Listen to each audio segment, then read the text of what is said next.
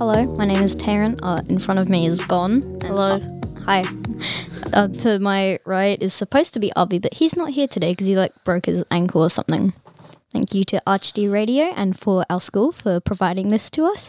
And let's just go straight into it. I have an ice cream machine maker thingy-mabobble at home at my house. What weird machines do you have at your house, Gon? Well, not that weird, but I have an Echo Dot Alexa. Oh, what is Alexa for the 3 people who don't know what it is? So you can ask it questions and it can tell you. What other things can it do? Can it turn on the lights? Because I know the Google Home. Yes, it can can. do that. If you connect it, it can also open doors. It can what?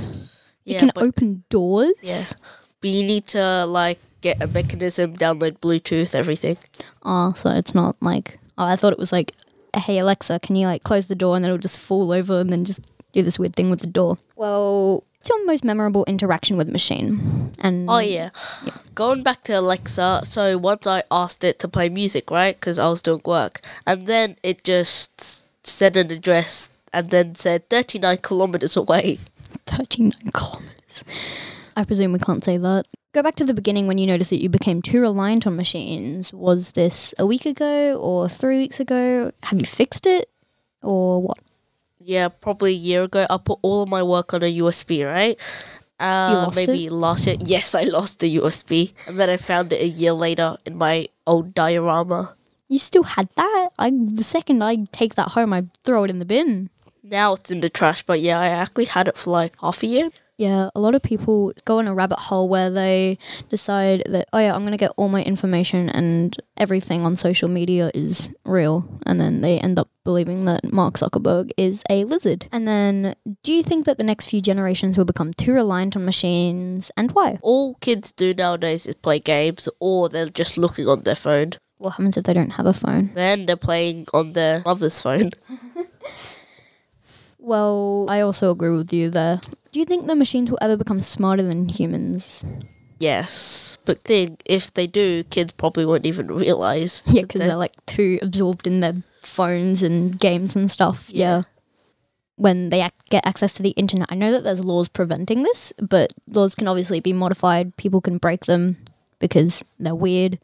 Fast food is very innovative and will do a lot to make their life easier. What's your most memorable interaction with a fast food machine, and why? Oh yeah, so you know the electronic self-serve machines? Yeah, them. Yeah, so it wasn't working, right? And we couldn't go to any other ones because it was too blocked Prior to and COVID? crowded. Was it prior to COVID? Yes, I think it was.